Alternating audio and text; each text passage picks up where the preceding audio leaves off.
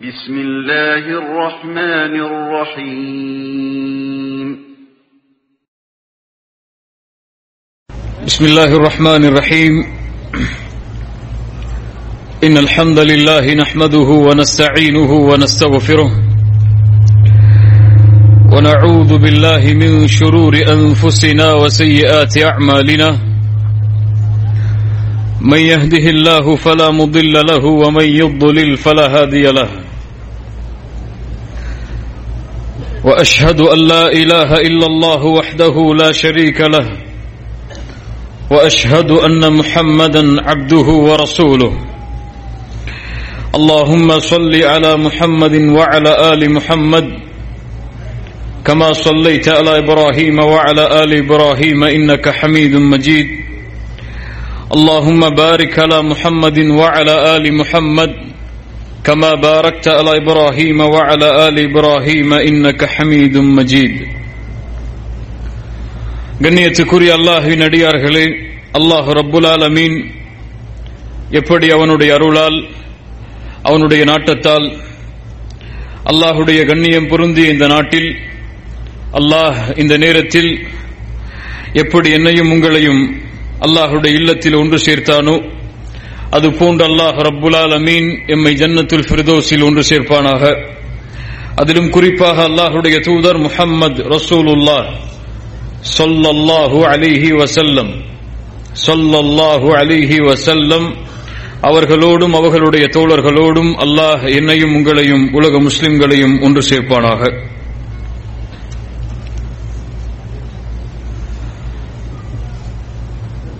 கண்ணியத்துக்குரிய அல்லாஹ்வின் அடியார்களே, அல்லாஹ்வால் இறக்கப்பட்ட அல் குர்ஆனோடு எம்முடைய பெரும்பான்மையான மக்களுடைய வாழ்க்கை இன்னும் இணையவில்லை. குர்ஆன் ஒரு நன்மைகளை சேகரிக்கக்கூடிய புத்தகமாக, ரமதான் வந்தால் குர்ஆனை ஓதுவோம், ஏதாவது கஷ்டம் வந்தால் குர்ஆனை ஓதுவோம், ஏதாவது வாழ்வில் பரக்கத் வேண்டுமா அதற்கென்று குர்ஆனிலே ஒதுக்கப்பட்ட சூறாக்கள் இருக்கிறது, அதை ஓதுவோம், அல்லது மகரிபுடைய தொழுகைக்கு பிறகு அல்லது இரவுடைய நேரத்தில் ஓதுவதற்கு என்று வெறும் நன்மைகளை சேகரிப்பதற்காக மட்டும்தான் எம்மில் பெரும்பான்மையான மக்களுடைய வாழ்க்கையில் குர்ஆன் இணைந்திருக்கிறதே தவிர எம்முடைய ஒட்டுமொத்த வாழ்க்கையுடைய மாற்றமாக குர்ஆன் இருக்கிறதா என்றால் எம்மில் பெரும்பாலான மக்களுடைய பதில் இல்லை. குர்ஆன் இன்னும் இணையவில்லை. அல்லாஹுடைய கலாமோடு ரப்புல் ஆலமீனுடைய பேச்சோடு இன்னும் எம்முடைய வாழ்க்கை முழுமையாக இணையவில்லை. அதுதான் உண்மை. கண்ணியத்துக்குரியவர்களே, இதற்குரிய காரணம் என்ன? அல் குர்ஆன் இரண்டு காரணங்களை சொல்கிறது. ஒரு மனிதனுடைய வாழ்க்கை குர்ஆனோடு இணையவில்லை என்றால் அதற்கு இந்த இரண்டு காரணங்கள் மட்டும்தான் இருக்க முடியும். அல்லாஹ் ரப்புல் ஆலமீன் கூறுகிறான், அஃபலா யததப்பரூன அல் குர்ஆன் அம் அலா குலூபின் அக்ஃபாலுஹா.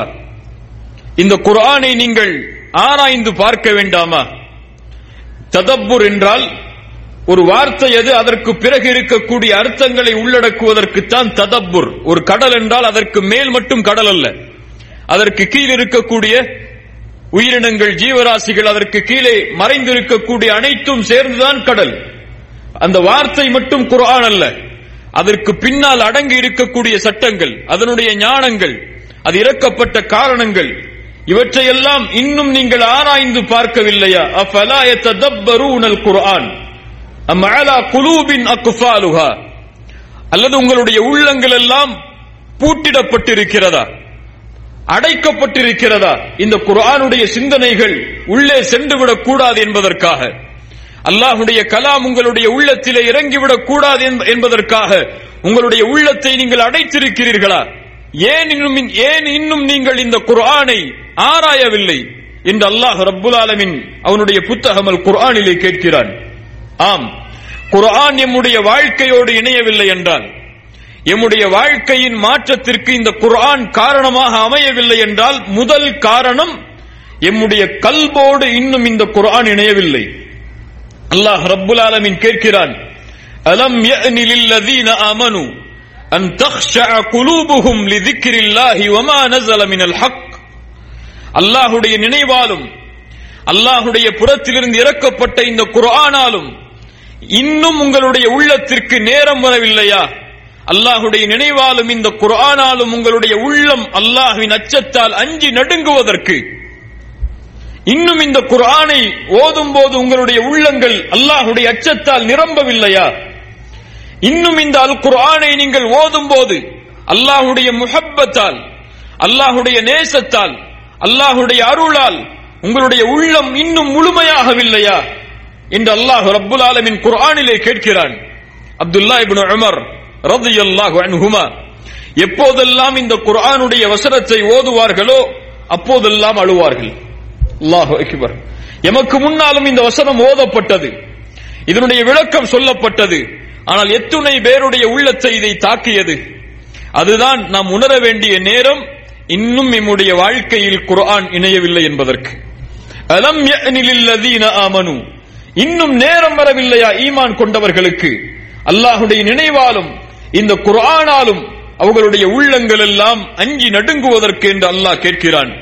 அல்லாஹ் ரப்புல் ஆலமீன் குர்ஆனிலே முஃமின்களுடைய தன்மை என்று எதை சொல்கிறான் தெரியுமா?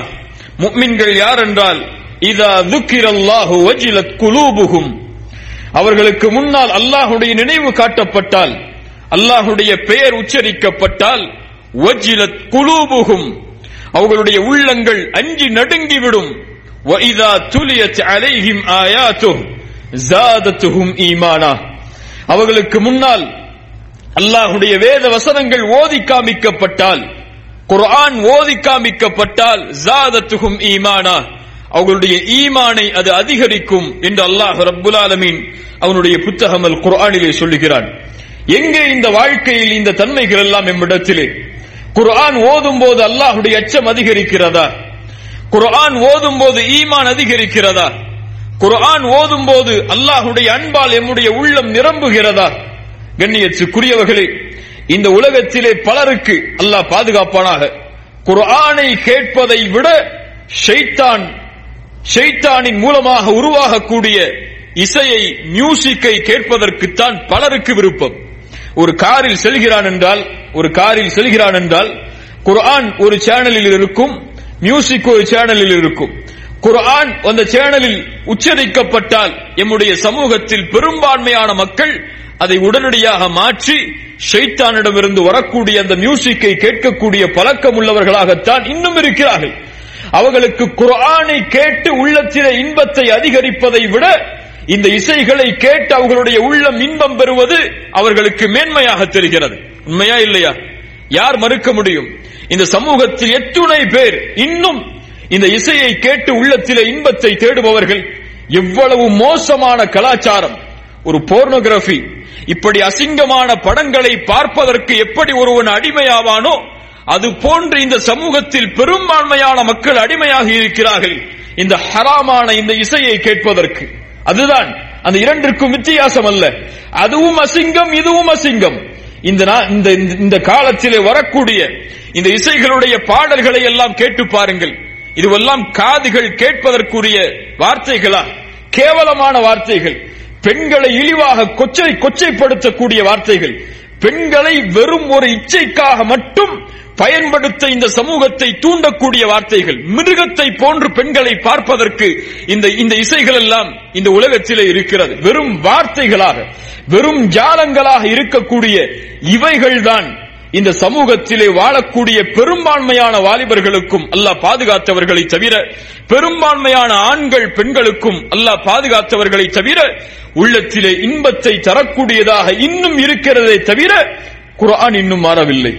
அல்லாஹ் ரப்புல் ஆலமீன் அதனால் தான் கேட்கிறான், உங்களுடைய உள்ளங்கள் எல்லாம் பூட்டிடப்பட்டிருக்கிறதா? இந்த குர்ஆன் அங்கே சென்று விடாமல், அந்த உள்ளத்தை தாண்டி உங்களுடைய உள்ளத்தை ஆக்கிரமித்து விடாமல், இந்த குர்ஆன் இந்த உங்களுடைய உள்ளத்தை தாக்கத்தை ஏற்படுத்த விடாமல் உங்களுடைய உள்ளங்கள் எல்லாம் பூட்டிடப்பட்டிருக்கிறதா? இன்னும் இந்த குர்ஆனை நீங்கள் சிந்திக்கவில்லையா என்று அல்லாஹ் ரப்புல் ஆலமீன் கேட்கிறான். கண்ணியத்துக்குரியவர்களை, எம்முடைய பெரும்பான்மையான மக்களுடைய வாழ்க்கை, இங்கே வந்திருக்கக்கூடிய பலருடைய வாழ்க்கையும் அதற்கு ஒத்தாக அமையும். ரமதான் வருவதற்கு முன்னால் வரை பல நாட்கள் எம்முடைய வாழ்க்கையில் கழிந்திருக்கும் குர்ஆனை ஓதாமல். உண்மையா இல்லையா? குர்ஆனை திறந்து சூரத்துல் ஃபாத்திஹாவை கூட அந்த வார்த்தைகளை பார்த்து ஓதாமல் எம்முடைய பெரும்பான்மையான மக்களுடைய நாட்கள் கழிந்திருக்கும். அல்லாஹ் பாதுகாப்பானாக.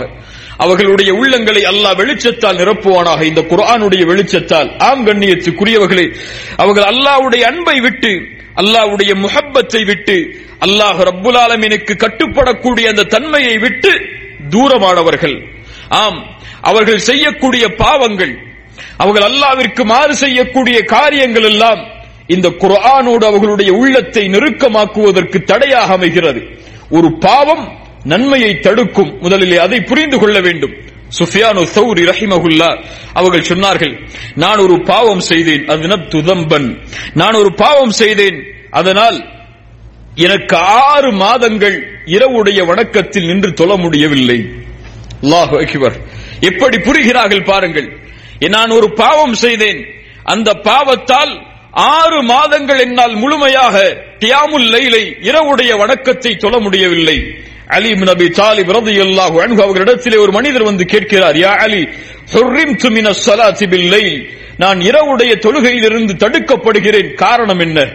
என்னால் இரவு வணக்கத்திலே நின்று தொழ முடியவில்லை என்ற ஒரு கேள்வி இருந்தால், என்னால் குர்ஆனை முழுமையாக ஓத முடியவில்லை, ஒரு பக்கத்தை தாண்டினாலே என்னுடைய நாவுகள் எல்லாம் சொல்லுகிறது போதும் என்று, என்னுடைய உள்ளம் சொல்லுகிறது போதும் என்று என்ற தன்மை உங்களுடைய உள்ளத்திலே இருந்தால், குர்ஆனை ஓதும் போது உங்களுடைய வாழ்வின் கவலைகள், உங்களுடைய பிரச்சனைகள் நீங்குவதற்கு அது வழிகளை ஏற்படுத்தவில்லை என்ற எண்ணம் உங்களுடைய உள்ளத்திலே இருந்தால், அலி இப்னு அபி தாலிப் அவர்கள் சொல்லக்கூடிய பதிலை கேளுங்கள் அந்த மனிதருக்கு.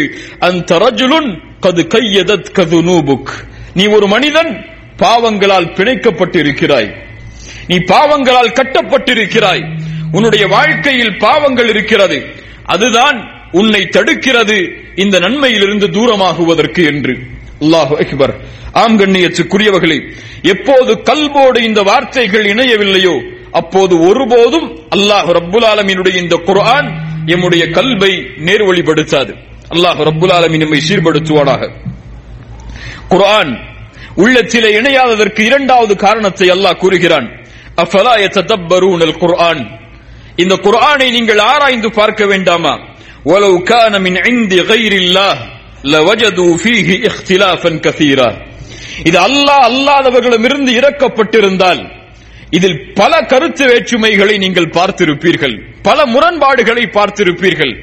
முரண்பாடுகள் இல்லாததற்குரிய அடையாளமே இது யாரிடத்திலிருந்து இறக்கப்பட்டது என்பதற்குத்தான்.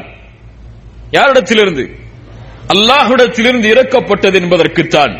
இப்போ குர்ஆனை எம்மால் ஆராய முடியவில்லை, குர்ஆனோடு எம்முடைய வாழ்க்கை இன்னும் இணையவில்லை என்றால் இந்த உள்ளத்திற்கு இன்னும் இந்த குர்ஆன் யாருடையது என்ற மகத்துவம் புரியவில்லை. அதான் அர்த்தம். இது யாருடைய குர்ஆன்? அல்லாஹு அக்பர். அந்த ரப்புல் ஆலமீனுடைய குர்ஆன், அவனுடைய பேச்சு குர்ஆன். குர்ஆன் படைக்கப்பட்டதல்ல, குர்ஆன் ஒரு படைப்பல்ல. அல்லாஹ் மனிதனை படைத்ததை போன்று, ஜின்களை படைத்ததை போன்று, பூமியை படைத்ததை போன்று, வானங்களை படைத்ததை போன்று இந்த குர்ஆன் ஒரு மக்லூக் அல்ல. இது அல்லாஹ்வுடைய சிஃபத், அல்லாஹ்வுடைய தன்மைகள். அல்லாஹ் பேசிய பேச்சு இந்த குர்ஆன். அல்லாஹ் ரப்புல் ஆலமீன் கூறுகிறான் பாருங்கள், ஃபலா உக்ஸிமு பிமா துப்சிரூன். அல்லாஹு அக்பர். குர்ஆனுடைய மகத்துவத்தை உணர்த்தக்கூடிய சூரத்துல் ஹாக்காவுடைய வசனங்கள் அல்லாஹ் சொல்லுகிறான், ஃபலா உக்ஸிமு பிமா துப்சிரூன் வமா லா துப்சிரூன், நீங்கள் எதையெல்லாம் பார்க்கிறீர்களோ அதன் மீது சத்தியமிடுகிறேன், நீங்கள் எதையெல்லாம் பார்க்க முடியவில்லையோ அதை மீதும் நான் சத்தியம் செய்கிறேன்.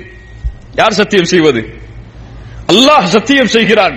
ஃபலா உக்ஸிமு பிமா துப்சிரூன் வமா லா துப்சிரூன். என்ன அல்லாஹ் சொல்ல வருகிறான்? இந்த சத்தியத்திற்கு பிறகு அல்லாஹ் எதை முற்படுத்துகிறான்? இன்னஹு லகவுலு ரசூலின் கரீம், இது கண்ணியமிக்க ரசூலால் சொல்லப்படக்கூடிய, அல்லாஹ்வின் புறத்திலிருந்து அவருக்கும் அவர் உங்களுக்கும் சொல்லப்படக்கூடிய வார்த்தைகள் இது. வமா ஹுவ பிகௌலி ஷாஇர், வமா ஹுவ பிகௌலி ஷாஇர், இது ஒரு கவிஞரின் வார்த்தை அல்ல. கலீலம் மா துமினூன், ஆனால் உங்களிலே குறைவானவர்கள் தான் நம்பிக்கை கொள்கிறீர்கள் இந்த குர்ஆனை. வலா பிகௌலி காஹின், இது ஒரு சோதிடக்காரனுடைய குறி சொல்பவனுடைய வார்த்தை அல்ல. கலீலம் மா ததக்கரூன், நீங்கள் குறைவானவர்கள் தான் அதில் நினைவு பெறுகிறீர்கள். இது யாருடைய வார்த்தைகள் தெரியுமா? தன்சீலும் மிர் ரப்பில் ஆலமீன். இது ரப்புல் ஆலமீனிடமிருந்து இறக்கப்பட்ட வசனங்களாகும். அல்லாஹ் கூறுகிறான், வலவ் தகவ்வல அலைனா பஅதல் அகாவில். நாம் சொல்லாத வார்த்தைகளை அவர்களாக சொல்லி இருந்தால், யாரை அல்லாஹ் முற்படுத்துகிறான் தெரியுமா? முஹம்மது ரசூல் ஸல்லல்லாஹு அலைஹி வஸல்லம் அவர்களை அல்லாஹ் முற்படுத்துகிறான். இந்த குர்ஆன் அவர்களுக்கு கொடுக்கப்பட்ட பொழுது அவர்கள் நான் சொல்லாத வார்த்தைகளை உங்களிடத்திலே கூறியிருந்தால், லஅഖذنا منه باليمين, அவருடைய வலக்கரத்தை நான் உறுதியாக பிடிப்பேன். ثم لقطعنا منه الوتين, அதனுடைய நாடி நரம்புகளை நான் தரித்து விடுவேன். فما منكم من احد عنه حاجزين, அதிலிருந்து யாரும் அவர்கள் அல்லாஹ் அதை செய்வதிலிருந்து யாரும் தடுக்க முடியாது. அல்லாஹு அக்பர். அல்லாஹ்வுடைய வார்த்தைகள் தன்சீலும் மிர் ரப்பில் ஆலமீன், ரப்புல் ஆலமீனிடமிருந்து இறக்கப்பட்ட வாசகங்கள் அது. ஆம் கண்ணியத்துக்குரியவர்களே, இந்த மகத்துவம் இன்னும் நம்முடைய உள்ளத்திற்கு தெரியவில்லை. இது அல்லாஹ்வுடைய கலாம், அல்லாஹ்வுடைய பேச்சு. அல்லாஹ் என்னோடு பேசுகிறான், ஒவ்வொரு மனிதரோடும் அல்லாஹ் பேசுகிறான். யா அய்யுஹன் நாஸ் என்று அல்லாஹ் யாரையும் குறிப்பிட்டு அழைக்கவில்லை. யா அய்யுஹல்லதீன ஆமனு என்று அல்லாஹ் யாரையும் குறிப்பிட்டு அழைக்கவில்லை. ஈமான் கொண்ட எல்லோரும் அதில் உள்ளடங்குவார்கள், மனிதர்களாகிய எல்லோரும் அதில் உள்ளடங்குவார்கள். அல்லாஹ் ரப்புல் ஆலமீன் ஒவ்வொருவரோடும் பேசக்கூடிய பேச்சு. உங்களுடைய வாழ்க்கையில் ஏதாவது கஷ்டம் என்றால், உங்களுடைய வாழ்க்கையில் ஏதாவது பிரச்சனை என்றால், உண்மையில் இதை அல்லாஹ் ஒருவன் தான் தீர்க்க முடியும் என்ற எண்ணம் உங்களுடைய உள்ளத்தில் இருந்தால், தனிமையில் உட்கார்ந்த அந்த வசனங்களை நீங்கள் புரிய வேண்டாம், நீங்கள் அர்த்தங்களை கூட படிக்க வேண்டாம். அந்த நேரத்தில் அந்த வார்த்தைகளை ஓதி பாருங்கள். அந்த வார்த்தைகளை என் ரப்புடைய வார்த்தைகள் என்ற எண்ணத்தோடு ஓதி பாருங்கள். அல்லது உங்களால் ஓத முடியவில்லை என்றால், ஏதாவது ஒரு காரி ஓதக்கூடிய அந்த குர்ஆனுடைய திலாவத்தை தனிமையில் அமர்ந்து கேளுங்கள். இது அல்லாஹ்வுடைய வார்த்தைகள் எனக்கு சொல்லப்படுகிறது என்ற உணர்வோடு, அப்போது தெரியும் இதனுடைய மகத்துவம், அப்போது தெரியும் இதனுடைய ஆழம் என்னவென்று. காபிர்கள் இந்த குர்ஆனை கேட்டால், இந்த குர்ஆனுடைய வசனங்களை கேட்டால் அவர்களுடைய கண்கள் எல்லாம் கண்ணீர் வடிக்கிறது. யூதர்கள், நஸ்ரானிகள் இந்த குர்ஆனுடைய வசனங்களை கேட்டால் இது ஏதோ உள்ளத்திலே மாற்றத்தை ஏற்படுத்துகிறது என்ற ஒரு எண்ணத்தை அவர்களுக்கு கொடுக்கிறது. ஆனால் இன்னும் பல முஸ்லிம்கள் எம்மிலே வாழ்கிறார்கள், இந்த குர்ஆனால் எந்த தாக்கமும் ஏற்படாமல். சஹாபாக்கள், இந்த குர்ஆன் யாரை மாற்றியதோ இந்த சமூகத்தில் முதலாக அவர்கள் யார் தெரியுமா? இந்த குர்ஆனை கொண்டு புரட்சி செய்தவர்கள். அவர்களுக்கு இந்த சஹாபி என்ற கண்ணியத்தை எதுவும் கொடுக்கவில்லை இந்த பூமியில், இந்த குர்ஆனை தவிர. அவர்களுடைய வாழ்க்கையை எதுவும் இந்த பூமியிலே மேம்படுத்தவில்லை இந்த குர்ஆனை தவிர. அவர்களை எதுவும் சொர்க்கவாதிகளாக, ரசூலோடு இந்த பூமியிலும் மறுமையிலும் வசிக்கக்கூடிய மக்களாக அவர்களை எதுவும் மாற்றவில்லை இந்த குர்ஆனை தவிர. அந்த சமூகத்திலே வாழக்கூடிய வாலிபர்கள் முதற்கொண்டு, அந்த சமூகத்திலே வாழ்ந்து மறைந்த பெரியவர்கள் வரை எல்லோருடைய வாழ்க்கையும் இந்த குர்ஆனின் மூலமாக புரட்சியை ஏற்படுத்திய வாழ்க்கைதான். ஜாஃபர் இப்னு அபி தாலிப் ரலியல்லாஹு அன்ஹு, ரசூலுல்லாஹி ஸல்லல்லாஹு அலைஹி வஸல்லம் அவர்களுடைய குடும்பத்தார்களில் ஒருவர். ஜாஃபர் ரலியல்லாஹு அன்ஹு 20 வயதிற்கும் குறைவான ஒரு வாலிபர். ரசூலுல்லாஹி ஸல்லல்லாஹு அலைஹி வஸல்லம் ஹபஷாவுடைய முதல் பயணத்திற்கும் இரண்டாவது பயணத்திற்கும் இவர்களை அனுப்புகிறார்கள். நஜ்ஜாஷி அரசர் அந்த மக்களிலே, சஹாபாக்களிலே கேட்கிறார், நீங்கள் யார்? நீங்கள் எதை கொண்டு வந்திருக்கிறீர்கள்? அதை என்னிடத்திலே வந்து சொல்லுவதற்கு யாராவது முன்வாருங்கள் என்று. யார் முன்வருகிறார்கள் நஜ்ஜாஷியிடம் பேசுவதற்கு? அத்துணை பெரிய சஹாபாக்கள் இருந்தாலும் ஒரு வாலிபரை அனுப்புகிறார்கள், ஜாஃபர் இப்னு அபி தாலிப் ரலியல்லாஹு அன்ஹு. அவர் சில வார்த்தைகளை பேசுகிறார், இஸ்லாம் என்றால் என்னவென்று, நாங்கள் கொண்டு வந்த கொள்கை என்னவென்று. அதை ஒரு 10 நொடியில் அடக்கி விடலாம், அதை வாசிப்பதாக இருந்தால், அல்லது 20 நொடியில் அடக்கி விடலாம், அவ்வளவுதான். ஆனால் ஒட்டுமொத்த இஸ்லாமையும் ஒட்டுமொத்த குர்ஆனுடைய போதனைகளையும் அந்த வார்த்தையில் அடக்கினார் ஜாஃபர் ரலியல்லாஹு அன்ஹு. என்ன பேசினார் தெரியுமா அந்த அரசரிடத்தில்? ஐயுகல் மலிக், ஐயுகல் மலிக், குன்னா கௌமன் அஹ்ல ஜாஹிலிய்யா. அரசா, நாங்கள் ஜாஹிலியத்துடைய சமூகத்தில் வாழ்ந்தோம். நஅ்புதுல் அஸ்னாம், சிலைகளை நாங்கள் வணங்கினோம், இறந்தவைகளை சாப்பிட்டோம், மானக்கேடானவற்றை நெருங்கினோம், உறவுகளை துண்டித்து வாழ்ந்தோம், அண்டை விட்டாருக்கு நோவினை செய்தோம். எங்களிலே பலமுள்ளவர் பலகீனமானவரிடமிருந்து எடுத்து சாப்பிட்டார். இப்படியே நாங்கள் எங்களுடைய வாழ்க்கை இருந்தது. ஹத்தா பஅஸல்லாஹு இலைனா ரசூலம் மின்னா, எங்களிடமிருந்து அல்லாஹ் ஒரு ரசூலை அனுப்பும் வரை அவர் யார் என்பதை நாங்கள் அறிந்திருந்தோம். அவருடைய உண்மையை நாங்கள் அறிந்திருந்தோம். அவருடைய அமானிதத்தை நாங்கள் அறிந்திருந்தோம்.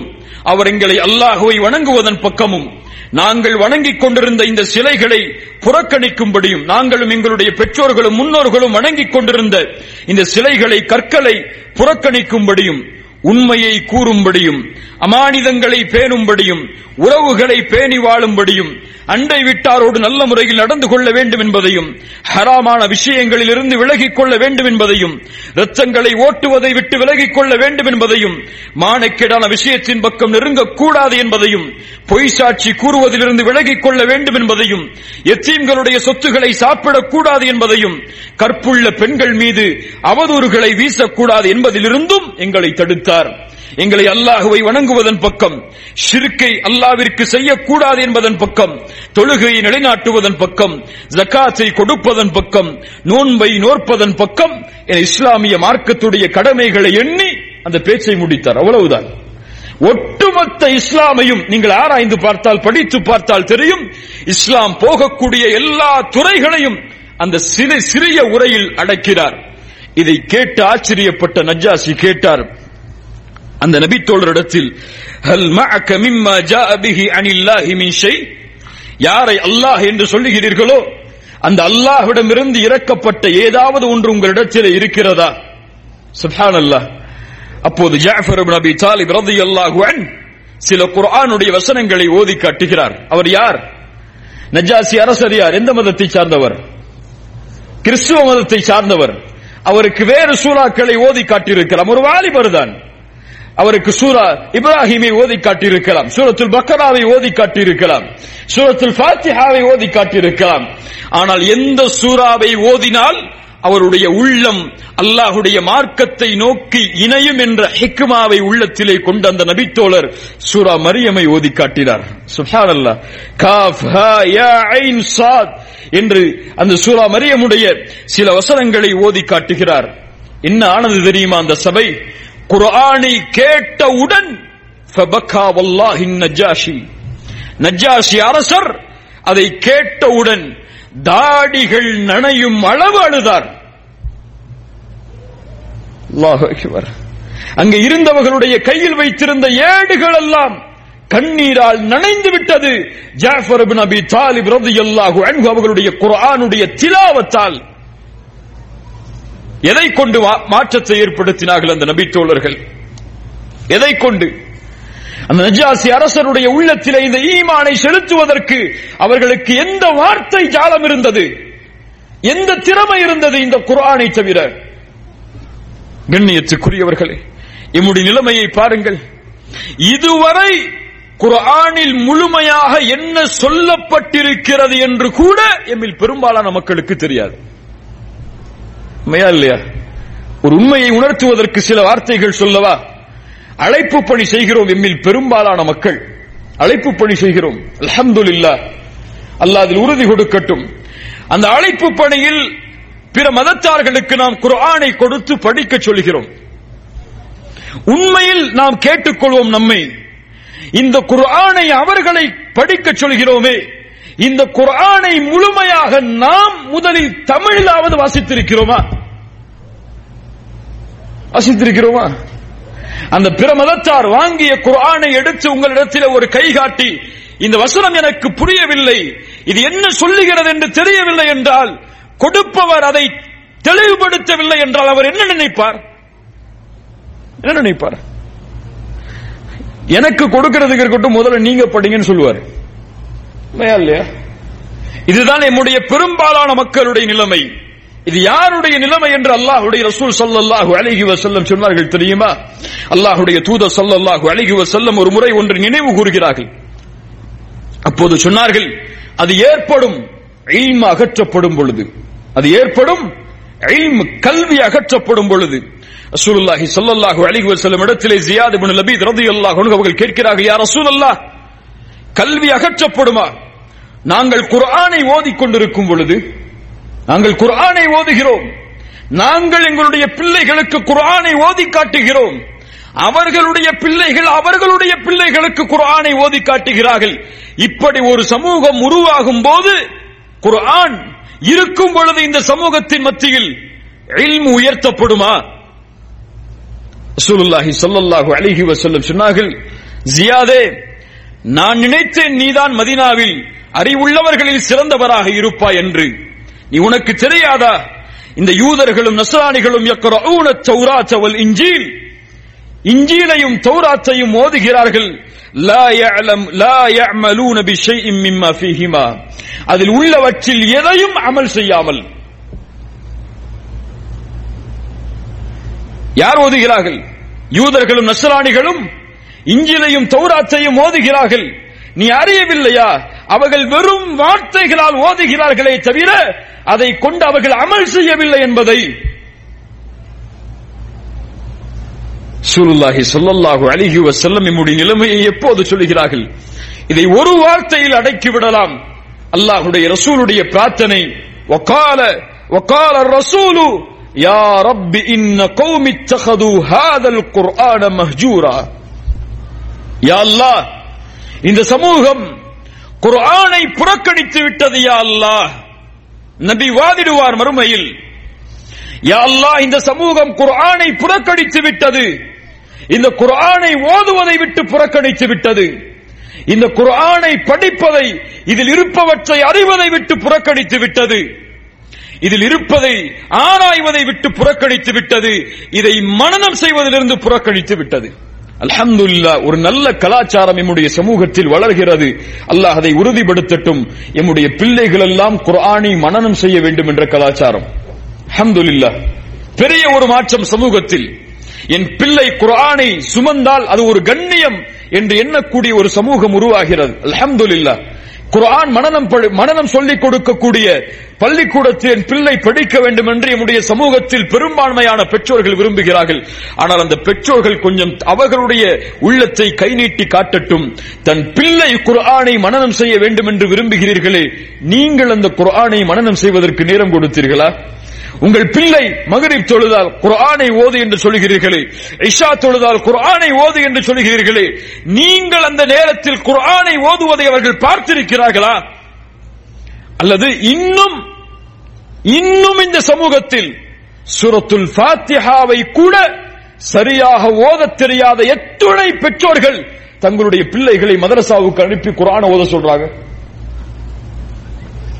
அவர்கள் சொர்க்கத்திற்கு போனால் இந்த குர்ஆனை ஓத தெரியாமல் நாம் எங்கே செல்வோம்? அல்லாஹ் பாதுகாப்பானாக, அல்லாஹ் பாதுகாப்பானாக. யா அய்யுஹல்லதீன ஆமனூ லிம தகூலூன மா லா தஃஅலூன். ஈமான் கொண்டவர்களே, நீங்கள் செய்யாத விஷயத்தை ஏன் மக்களுக்கு சொல்கிறீர்கள்? இது ஒரு ஆலிம் கீழே உட்கார்ந்திருப்பவருக்கு மட்டுமல்ல, உங்களுடைய பிள்ளைக்கு நீங்கள் கற்றுக் கொடுத்தாலும் இந்த வசனம் பொருந்தும். நீங்கள் செய்யாமல், ஈமான் கொண்டவர்களே, உங்களுடைய வாழ்க்கையில் ஒன்று இல்லை என்றால் அதை ஏன் நீங்கள் பிறருக்கு அறிவிக்கிறீர்கள்? அல்லாஹ் பாதுகாப்பானாக. கண்ணியத்துக்குரியவர்களே, இதுதான் நம்முடைய நிலைமை. சஹாபாக்களுடைய நிலைமை என்ன? அவர்கள் இந்த குர்ஆனை ஓதினார்கள், இந்த குர்ஆனை ஆராய்ந்தார்கள். இந்த குர்ஆன் அவர்களுடைய உள்ளத்திலே அல்லாஹ்வுடைய அச்சத்தை ஏற்படுத்தியது. அவர்களால் முழுமையாக அந்த குர்ஆனுடைய வசனங்களில் சில வசனங்களை ஓதி முடிக்க முடியாது.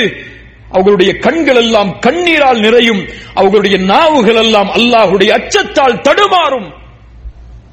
உணர்வை நாம் உணர்ந்திருக்கிறோமா என்றைக்காவது? முஃமின்களை பற்றி அல்லாஹ் குர்ஆனிலே சொல்லும் பொழுது, நபிமார்களை பற்றி அல்லாஹ் குறிப்பாக குர்ஆனிலே சொல்லும் பொழுது, அவர்களுக்கு முன்னால் இந்த ரஹ்மானுடைய வசனங்கள் ஓதி காமிக்கப்பட்டால் ஹர்ரு சுஜ்ஜதௌ வ புக்கியா, அழுதவர்களாக அப்படியே பணிந்து சுஜூதில் விழுந்து விடுவார்கள். யோசித்து பாருங்கள். அபூபக்கர் ஸித்தீக் ரலியல்லாஹு அன்ஹு அவர்களை இந்த குர்ஆன் எப்படி மாற்றியது? ரசூலுல்லாஹி ஸல்லல்லாஹு அலைஹி வஸல்லம் இறுதி காலத்திலே கடினமான நோய்வாய்ப்படுகிறார்கள்.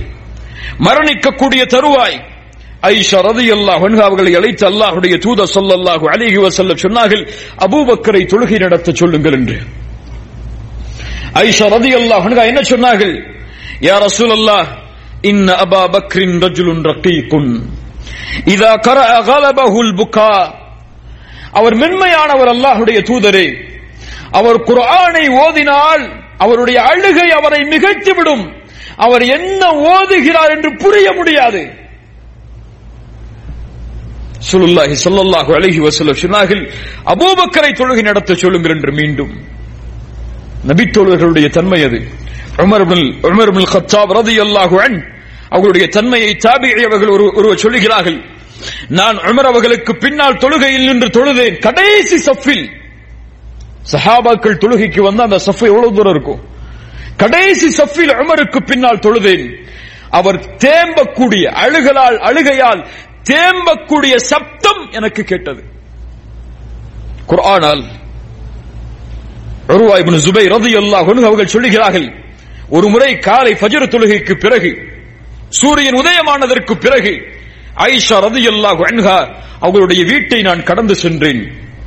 அப்போது சில குர்ஆனுடைய வசனங்களை அவர்கள் ஓதுவதை நான் கேட்டேன்.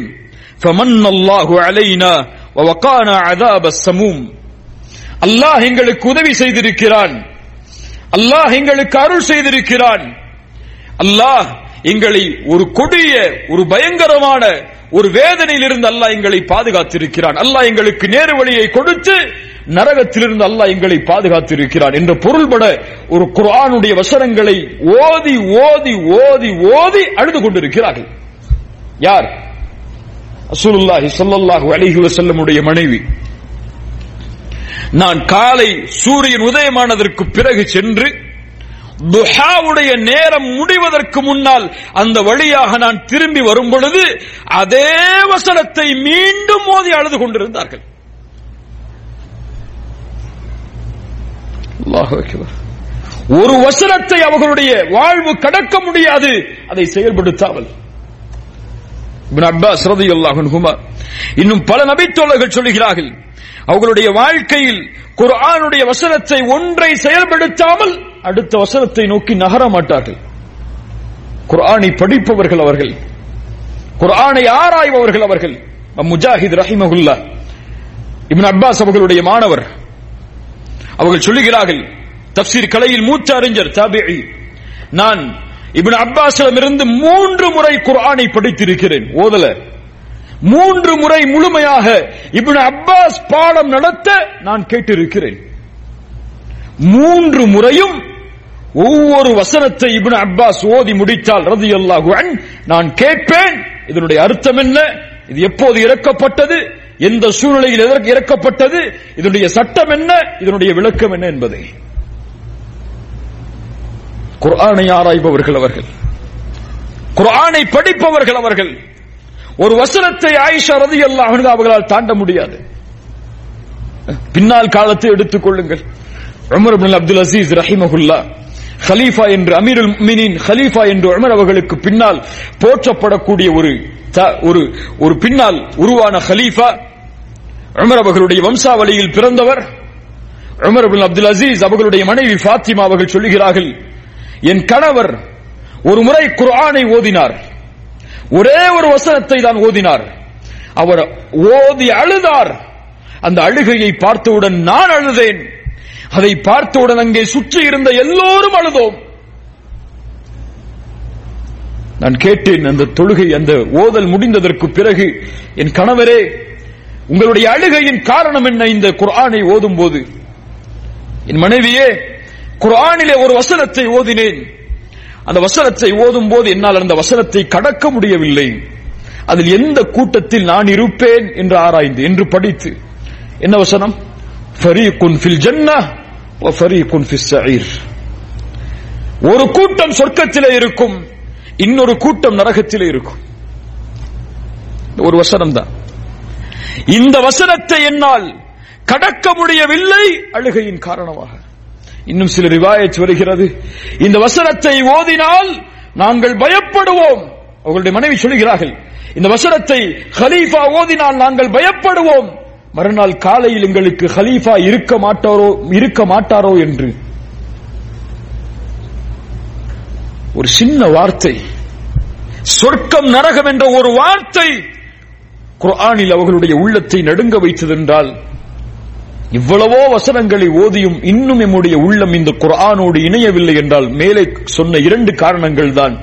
ஒன்று, கல்பு இணையவில்லை, கல்பிற்கு இது அல்லாஹ்வுடைய வசனம் என்ற உணர்வு வரவில்லை. இரண்டாவது, நம்முடைய சிந்தனை இன்னும் தெளிவாகவில்லை. அல்லாஹ் மன்னிப்பானாக. இது அல்லாஹ்வின் புறத்திலிருந்து இறக்கப்பட்ட கலாம் என்ற மகத்துவத்தோடு.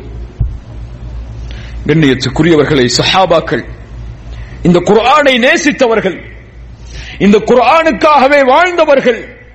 அவர்கள் இதை ஒன்று சேர்ப்பதற்காக பட்ட தியாகங்கள் எல்லாம் எமக்கு முன்னால் ஒரு சாதாரண முஸ்ஹஃபாக தெரிகிறது. அது ஒரு சாதாரண தியாகம் அல்ல. அதை மனனம் செய்வதற்காக தங்களுடைய வாழ்க்கையில் பெரும் நேரத்தை ஒதுக்கினார்கள். அதை ரசூலுல்லாஹோடு உட்கார்ந்து எழுதுவதற்காக குத்தாபுல் வஹி பெரும்பான்மையான நபித்தோழர்கள் தங்களுடைய வாழ்க்கையை ஒதுக்கினார்கள். அதற்காக ஒரு சின்ன சின்ன சூரா கூட அவர்களுடைய வாழ்க்கையை மாற்றும். ஒரு நபித்தோழரை அல்லாஹ்வுடைய ரசூல் ஸல்லல்லாஹு அலைஹி வஸல்லம் ஒரு படையை அனுப்பும் பொழுது அதற்கு தலைவராக இமாமத்திற்கு பொறுப்பு கொடுத்து அனுப்புகிறார்கள். அந்த நபித்தோழர் இமாம் புகாரி ரஹிமஹுல்லாஹ் பதிவு செய்யக்கூடிய நபிமொழி, அந்த நபித்தோழர் தொழுகையில் ஒவ்வொரு ரக்அத்தை முடிக்கும் பொழுதும் சூரத்துல் இக்லாஸ் குல் ஹுவல்லாஹு அஹத் இந்த சூராவை ஓதி அந்த ரக்அத்தை முடிப்பார். சஹாபாக்களுக்கு ஆச்சரியமாக இருந்தது. ஏன் இவர் ஒவ்வொரு ரக்அத்தையும் முடிக்கும் பொழுது குல் ஹுவல்லாஹு அஹத் என்ற சூராவை ஓதி முடிக்கிறார் என்று. அல்லாஹ்வுடைய ரசூல் ஸல்லல்லாஹு அலைஹி வஸல்லம் இடத்திலே கொண்டு வரப்பட்டது. ரசூலுல்லாஹ் சொன்னார்கள், அவரிடத்திலே நீங்கள் கேளுங்கள் ஏன் அவர் இப்படி செய்கிறார் என்று. முதலில் கேளுங்கள் அவரிடத்தில். அவரிடத்திலே கேட்கப்பட்டது. என்ன பதிலை சொன்னார் தெரியுமா? நான் ஏன் இப்படி செய்கிறேன் தெரியுமா? லிஅன்னஹா சிஃபத்துர் ரஹ்மான் வ அன உஹிப்பு அன் அக்ரஅ பிஹா. இது ரஹ்மானுடைய சிஃபத்தை உள்ளடக்கிய சூரா. என் ரப்பு யார் என்பதை சொல்லக்கூடிய சூரா. இதை ஓதி நான் அந்த ரக்அத்தை, அந்த தொழுகையை, அந்த திலாவத்தை முடிப்பதற்கு நான் ஆசைப்படுகிறேன். ரசூலுல்லாஹி ஸல்லல்லாஹு அலைஹி வஸல்லம் இடத்திலே அந்த செய்தி கொண்டு வரப்பட்டவுடன் ரசூலுல்லாஹ் ஸல்லல்லாஹு அலைஹி வஸல்லம் சொன்னார்கள், அக்பிரூஹு அன்னல்லாஹ யுஹிப்பு. அவருக்கு நீங்கள் அறிவியுங்கள், யார் சூரத்துல் இக்லாஸை தொழுகையில் இறுதியாக ஓதி முடித்தாரோ அந்த நபித்தோழருக்கு அறிவியுங்கள், எப்படி அவர் இந்த சூராவை நேசிக்கிறாரோ அப்படியே இந்த சூராவுடைய ரஹ்மானும் அவரை நேசிக்கிறார். சாதாரண ஒரு பட்டம் இல்ல, அல்லாஹ்வுடைய முஹப்பத் தானே சாதாரணமா சொல்லிட்டு போயிடலாம்.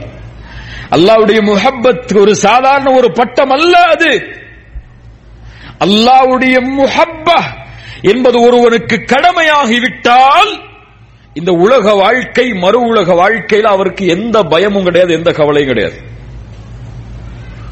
முஹப்பா, யாரை அல்லாஹ் நேசிக்கிறானோ அவர்கள் அறிந்து கொள்ளட்டும், நரகத்தை பற்றிய பயமே அவர்களுக்கு வேணாம். நரகத்துடைய காற்றை கூட சுவாசிக்க அல்லாஹ் அவர்களுக்கு அனுமதி கொடுக்க மாட்டான். இன்ஷா அல்லாஹ் அல்லாஹ் அவனுடைய நேசத்தை நமக்கு தருவானாக. அவன் யாரை நேசிக்கிறானோ அவர்களுடைய நேசத்தை நமக்கு தருவானாக. கண்ணியத்துக்குரியவர்களே, ரசூலுல்லாஹி ஸல்லல்லாஹு அலைஹி வஸல்லம் உடைய வாழ்ந்த இந்த நபித்தோழர்கள் இந்த குர்ஆனை நேசித்தார்கள், இதை வஹி என்று உணர்ந்தார்கள்.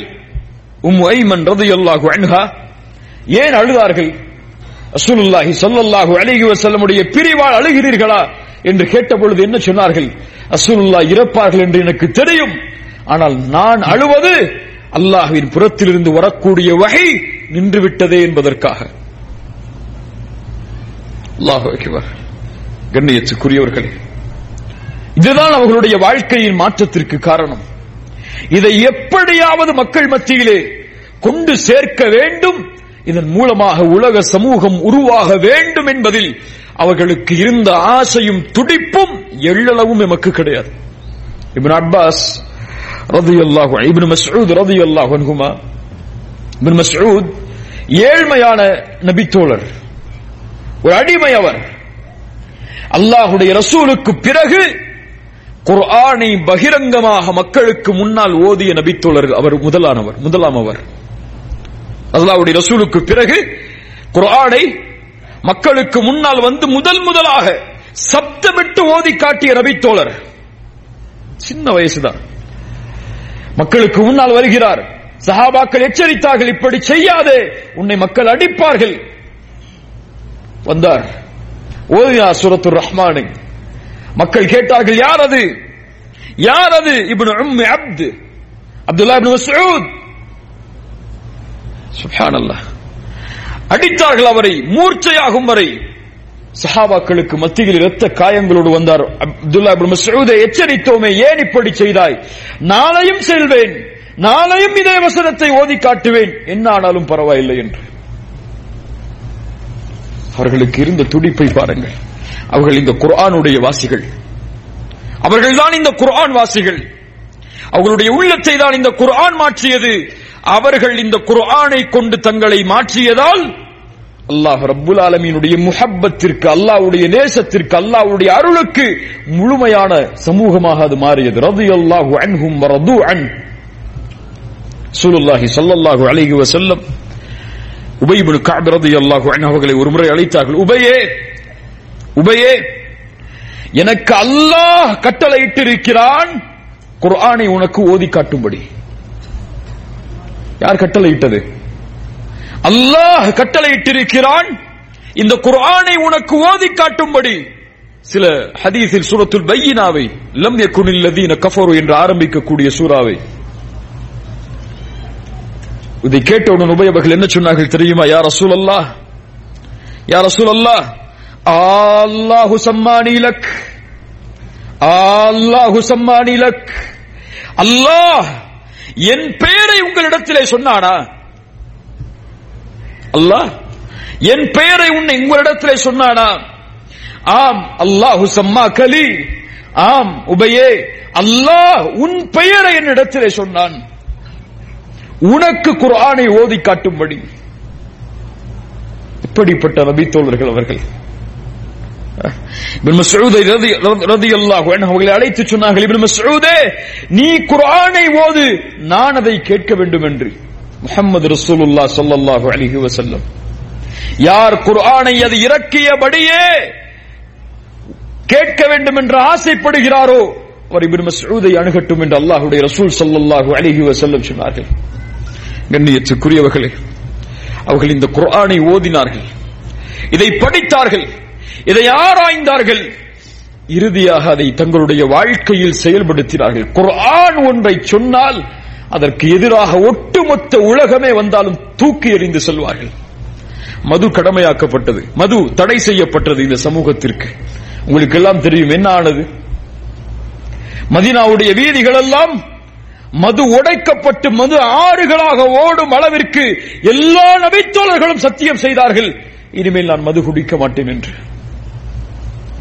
மது ஹராம் என்று இந்த சமூகத்திற்கு குர்ஆன் இறக்கப்பட்டு இத்துணை ஆண்டுகளுக்கு பிறகும் தெரியும்.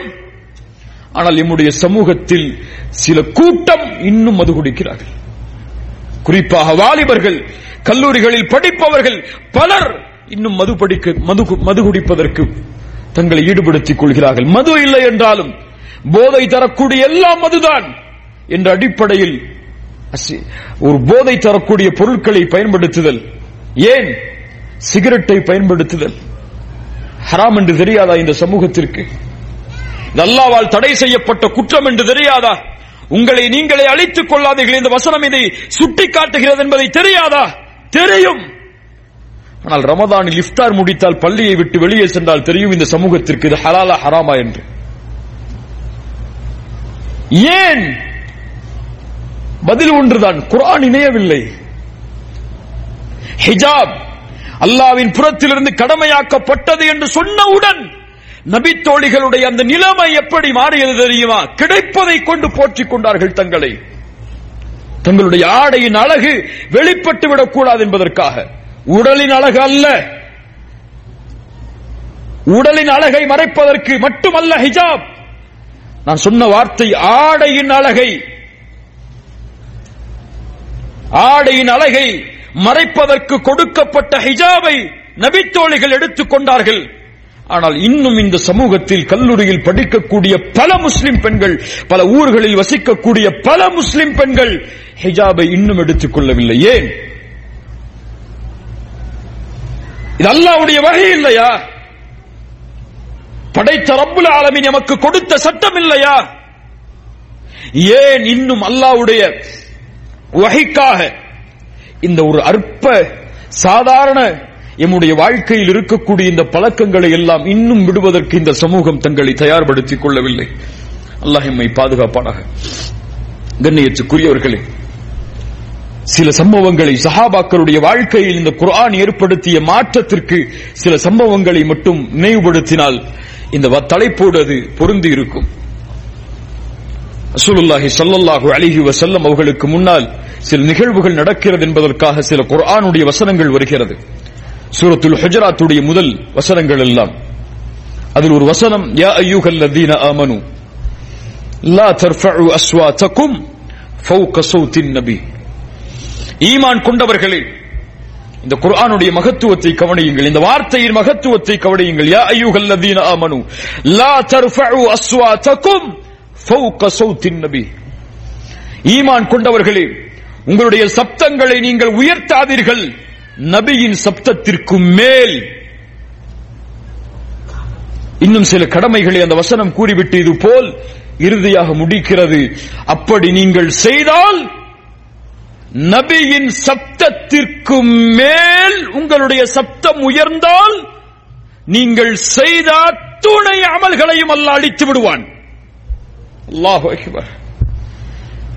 அல்லாஹ் லா யஅரிஃபு கத்ரன் நபி இல்லா ரப்புல் அலி. அந்த நபியுடைய கண்ணியத்தை அந்த அல்லாஹ்வை தவிர யாரும் அறிந்திருக்க முடியாது. இந்த பூமியில் ஒரு சப்தம் உயர்வதால் அமல் அளிக்கப்படும் என்றால், அந்த நபிக்கு முன்னால் எதிர்த்து பேசினால், அந்த நபியை விமர்சனம் செய்தால், அந்த நபியுடைய உள்ளத்தை காயப்படுத்தினால், அல்லாஹு அக்பர். இதை கேட்டவுடன் சாபித் இப்னு கைஸ் ரலியல்லாஹு அன்ஹு இந்த வசனம் இறக்கப்பட்டதிலிருந்து ரசூலுல்லாஹ்வை சந்திப்பதையே இந்த நபித்தோழர் தவித்துக் கொள்கிறார். தொழுகைக்கு வருவதில்லை. ரசூலுல்லாஹி ஸல்லல்லாஹு அலைஹி வஸல்லம் சஹாபாக்களில் சிலரை அனுப்பி கேட்டு வர சொன்னார்கள். சாபித்தை கேட்டு வாருங்கள், ஏன் அவர் வருவதில்லை? சாபித்தை நோக்கி சில நபித்தோழர்கள் சென்று அவரை விசாரிக்கிறார்கள். சாபித்தை பார்க்கிறார்கள், ஒடுங்கி உட்கார்ந்திருக்கிறார். அவர் சொன்னார், நான் அழிந்து விட்டேன், எனக்காகத்தான் இந்த வசனம் இறங்கி இருக்கிறது குர்ஆனில். பொதுவாக பேசுகிறது அந்த வசனம். அந்த நபித்தோழர் எப்படி உணர்கிறார்? என் பாவத்தை சுட்டி காட்டுவதற்காகத்தான் இறக்கப்பட்டிருக்கிறது இந்த வசனம். என் சப்தமோ இயற்கையாகவே குரல் வளம் உள்ளது, சப்தம் கடினமானது. நான் பேசினாலே ரசூலுல்லாஹ்வுடைய சப்தத்திற்கு மேல்தான் என் சப்தம் இருக்கும். இதை சுட்டி காட்டுவதற்காகத்தான், என் நன்மை அழிந்து விட்டது என்பதை கூறுவதற்காகத்தான் குர்ஆனிலே இந்த வசனத்தை அல்லாஹ் இறக்கி இருக்கிறான் போல். எனக்கு நரகம் கட்டாயமாகிவிட்டது என்று புலம்புகிறார். ரசூலுல்லாஹி ஸல்லல்லாஹு அலைஹி வஸல்லம் இடத்தில் இந்த செய்தி கொண்டு வரப்பட்டது. சாபித் இப்படி சொல்கிறார், அல்லாஹ்வுடைய தூதரை தன்னை நரகவாதி என்று கூட அவர் முடிவெடுத்து விட்டார். இந்த வசனத்தை கொண்டு ரசூலுல்லாஹி ஸல்லல்லாஹு அலைஹி வஸல்லம் அந்த நபித்தோழருக்கு சொல்லச் சொன்னார்கள், நீங்கள் சென்று சொல்லுங்கள், ஃபகுல்லஹு இன்னக லஸ்த மின் அஹ்லின் நார் வலக்கின்னக மின் அஹ்லில் ஜன்னah. அவர் ஒருபோதும் நரகவாதி அல்ல, திட்டமாக அவர் சொர்க்கத்தை சார்ந்தவர். அல்லாஹு அக்பர். திட்டமாக அவர் சொர்க்கத்தை சார்ந்தவர். இந்த குர்ஆனுடைய வசனம் அபூபக்கருக்காக, உமர் அவர்களுக்காக ரலியல்லாஹு அன்ஹுமா அவர்களுக்காக இறக்கப்பட்டது. அவர்களுடைய வாழ்க்கை எப்படி மாறியது தெரியுமா?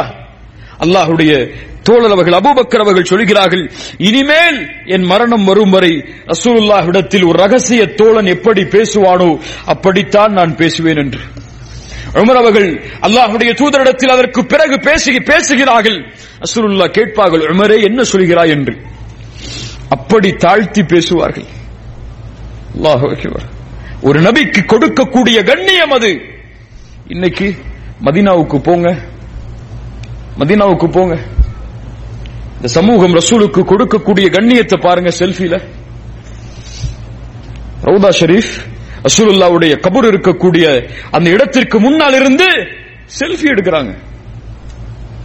வீட்டுக்கு போன் பண்ணி சத்தமிட்டு பேசுறாங்க. பெண்கள் ஹிஜாபா இல்லாத பொழுது பெண்களை லைவ்ல காட்டுறாங்க எல்லாத்துக்கும். அங்கே நடக்கக்கூடிய கூத்துகள், அல்லாஹ் பாதுகாப்பானாக, அல்லாஹ் பாதுகாத்தவர்களை தவிர எவ்வளவு அநாகரிகமாக ரசூலுல்லாஹுடைய இல்லத்தில் மஸ்ஜித் நபவியில் 2 தாயிஃபாசிகள் சப்தத்தை உயர்த்தி பேசியவுடன் உமர் இப்னு கத்தாப் சொல்கிறார்கள், அத்தர்ஃபஆனி அஸ்வாத்துகுமா ஃபி இந்த மஸ்ஜித் ரசூலில்லாஹ்.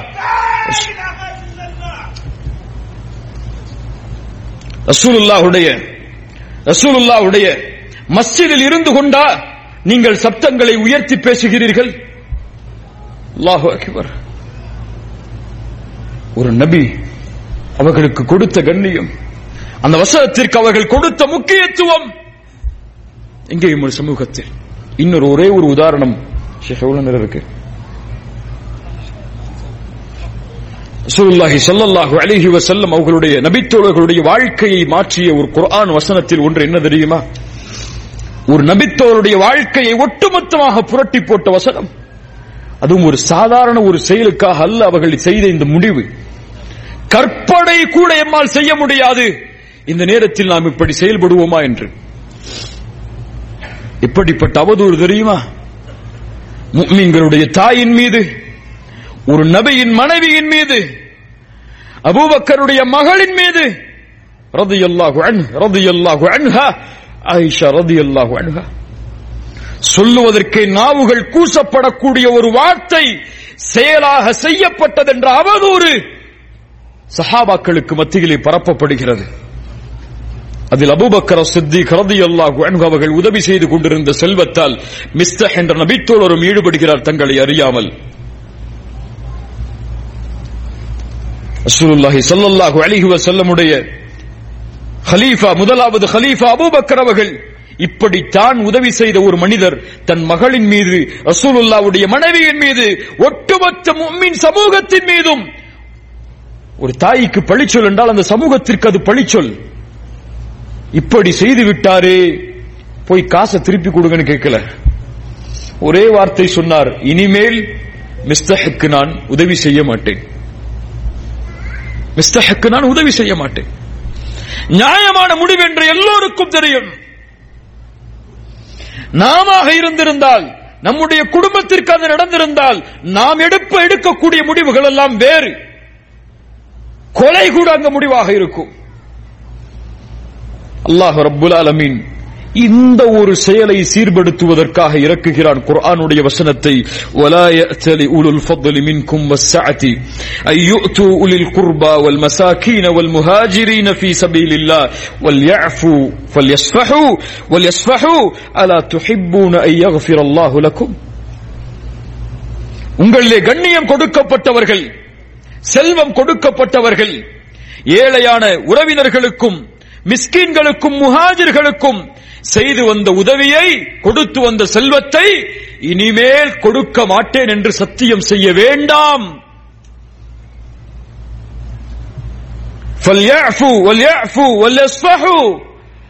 அவர் அதை மன்னிக்கட்டும், அதை பொறுத்துக் கொள்ளட்டும், அதை விட்டுக் கொடுக்கட்டும், அதை புறந்தள்ளட்டும். என்ன கேட்கிறான்? அலா துஹிப்பூன அன் யக்ஃபிரல்லாஹு லக்கும். உங்களுடைய பாவங்களை அல்லாஹ் மன்னிக்க வேண்டும் என்று நீங்கள் விரும்பவில்லையா? இது போதுங்க. உங்களுடைய பாவங்களை அல்லாஹ் மன்னிக்க வேண்டும் என்று நீங்கள் விரும்பவில்லையா? என் பாவத்தை என் ரப்பு மன்னிக்க வேண்டும், உங்கள் அடியார்கள், உங்களோடு வாழக்கூடிய சக மனிதர்கள் செய்யக்கூடிய பாவத்தை நீங்கள் மன்னிக்க மாட்டீர்களா? அபூபக்கரே ரலியல்லாஹு அன்ஹு, இது மகத்தான குற்றமாக இருந்தாலும் நீங்கள் மிஸ்தஹை மன்னித்தாக வேண்டும். என்ன சொன்னார்? விளக்கம் கேட்டாரா? யா ரசூலல்லாஹ், இதை மன்னிக்கவா யா ரசூலல்லாஹ் என்று வந்து சொன்னார்களா? உடனடியாக சொன்னார்கள், கொடுத்ததை நான் மறுபடியும் திரும்ப மீள்கிறேன், மிஸ்தஹுக்கு இனிமேல் கொடுத்து வந்ததை கொடுப்பேன். இவர்கள் குர்ஆனுக்கு அடிபணிந்தவர்கள், தொழுகையை விடுபவர்கள். தெரியட்டும், முஃமின்கள் தொழுகையை நிறைவேற்றுவார்கள், இல்லை என்றால் கேட்டுக்கொள்ளுங்கள். ஜகாத்தை கொடுக்க மறுப்பவர்கள் கேட்டுக்கொள்ளட்டும், முஃமின்கள் ஜகாத்தை கொடுப்பார்கள் என்று குர்ஆன் சொல்கிறது. போதை பழக்கம், புகைப்பழக்கம், அசிங்கமான செயல்களை செய்யக்கூடிய பழக்கம் இருப்பவர்கள் அறிந்து கொள்ளட்டும், இது வஹியால் தடை செய்யப்பட்டது, இனிமேல் நான் இந்த பாவங்களில் இருந்து விலகுகிறேன் என்று. ஹிஜாபை அணியாத பெண்கள் அறிந்து கொள்ளட்டும், என் ரப்பால் ஒரு வஹி என்னுடைய ஆடையாக மாறுவதற்கு அல்லாஹ் கொடுத்த ஹிஜாபுடைய கடமை, இனிமேல் என்னானாலும் இதை தவறவிட மாட்டேன் என்ற முடிவிற்கு அவர்கள் வரட்டும். இந்த குர்ஆனுடைய வஹி அது. இங்கே வந்திருக்கக்கூடிய பெரும்பான்மையான மக்கள் இந்த வசனத்தை கேட்டிருப்பீர்கள். இன்னும் உங்களுடைய வாழ்க்கையில் பிறர் செய்த பாவங்களை மன்னிக்காமல் பல பாவங்கள் இருக்கும். அவனோடு பேச மாட்டேன், இவனோடு பேச மாட்டேன், அவனோடு உறவை துண்டிச்சு வாழ்வேன், இவனோட உறவு துண்டிச்சு வாழ்வேன், அவன் என்ன ஏசினா, என்ன விமர்சனம் செஞ்சா, என்ன அடிச்சா, என் சொத்தை சூறையாடிட்டா, என் செல்வத்தை எடுத்துட்டா என்ற என்ன பாவம் இருந்தாலும் சரி, உங்கள் ரப்பு உங்களுடைய பாவத்தை மன்னிக்க வேண்டும் என்றால் குர்ஆன் சொல்லுகிறது, நீங்கள் மன்னியுங்கள், அல்லாஹ் உங்களை மன்னிப்பான். ஹதீஸ் சொல்லுகிறது அதையும், யக்ஃபிரு யக்ஃபிருல்லாஹு லக்கும், நீங்கள் மன்னியுங்கள், அல்லாஹ் உங்களை மன்னிப்பான். நீங்கள் இரக்கம் காட்டுங்கள், அல்லாஹ் உங்களுக்கு இரக்கம் காட்டுவான். கண்ணியத்துக்குரியவர்களே, இந்த குர்ஆனை நெருக்கமாக்குங்கள். இறுதியாக சில வார்த்தைகளை கூறி முடிக்கிறேன். இந்த குர்ஆனை நெருக்கமாக்குங்கள். இதுதான் நம்முடைய தோழன், எம் கவலையின் தோழன், எம் பிரச்சனைகளின் தோழன், எம்முடைய வாழ்க்கையின் அத்துணை சிக்கல்களுக்கும் எம்மோடு அல்லாஹ் ரப்புல் ஆலமீனுடைய வஹி வாழ்ந்து கொண்டிருக்கிறது. குர்ஆனை திறந்து உங்களுடைய ரப்பை உங்களோடு பேச அனுமதி அளியுங்கள். உங்களுடைய ரப்பை உங்களோடு பேச விடுங்கள். குர்ஆனை திறந்து அவன் பேசுவான் உங்களோடு. குர்ஆனில் நேரடியாக பேசுவான். உங்களை படைத்தவன், என்னை படைத்தவன் என்னோடு பேசுவான். யா அய்யுஹன் நாஸ் என்ற அழைப்போடு, யா அய்யுஹல்லதீன ஆமனு என்ற அழைப்போடு.